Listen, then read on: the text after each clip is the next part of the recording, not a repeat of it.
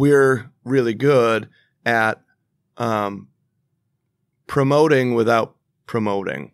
Right. Not overselling it. We just do our thing, and it gravitates towards people through social media, through these events. And honestly, trade shows and events are just like the real life version of social media. Yeah, definitely. And so we met with the Advance team, and I said, I think I have some ideas for TechNet, because I was, as a TechNet shop owner, super intrigued by the opportunity that TechNet has, and the ability, what we can offer our customers by being banded together, so that it's similar to the big boxes, Right. It gives us a leg up. It allows us to stand proud with the integrity we have as a small privately owned shop. Yeah. But then, get these answers and these resources. And there was an opportunity for us while we were traveling to humanize the brand a little bit more. Yeah. By stop by these TechNet shops, by doing TechNet tours, by getting everybody's opinions and getting kind of things rolling. Well, to do that, I needed to make sure that I protected the identity of MaxBuilt too. I didn't want to lose it. And I couldn't think of anybody better than Jamie to bring over and kind of head up any of our involvement with this corporate company or any other business that we have an opportunity to do marketing with. It separates MaxBuilt. So it can be its own entity. Yep, we'll continue doing our own thing. That. Our own thing is what has gravitated us. But then this allows that business to kind of focus on the strengths that, cause like Jamie and I share a lot of the same viewpoints as far as how we market, how things are marketed. Right. And I have a business to try them out in. She's got a business, her and her husband own a business too.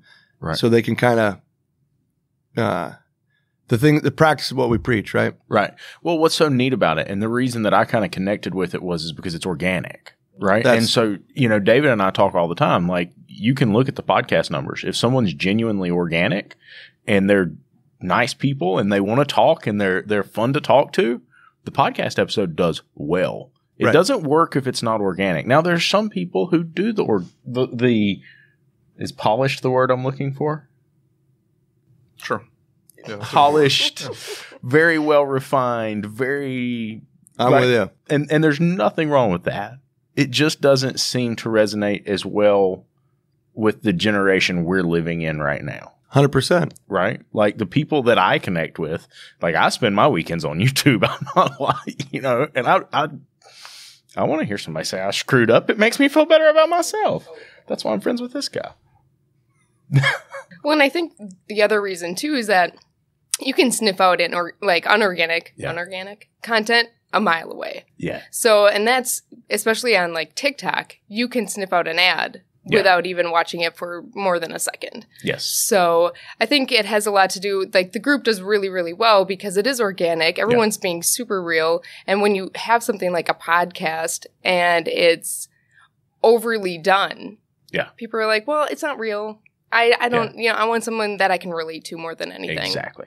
Yeah. Too much structure can almost devalue. Yeah. Yeah. I agree. And like with the marketing in our shop, if I take it to that ad level, I see a drop in effectiveness. Mm-hmm. Whereas if I stay somewhere where it's organic and we're doing videos of the guys, Braxton, who does some of the video in the shop, if you go watch the YouTube videos for the shop, we don't focus on YouTube for the shop or anything like that. It's really just a host for the videos on our website. But you hear him ask questions and you hear us laugh and go back and forth, that organic dialogue. Right. And everybody connected with that, right? People come into this day. It was 2 years ago. They come into this day and say, I came in because I heard you laugh, right? Mm-hmm. I came in because Shannon said that he liked Girl Scout cookies. What's your favorite thing about your job? The Girl Scout cookies. And it's like, well, there is a big table of Girl Scout cookies behind him. And we found that to be far more effective. Like you can actually watch the numbers drop when you go into conventional marketing.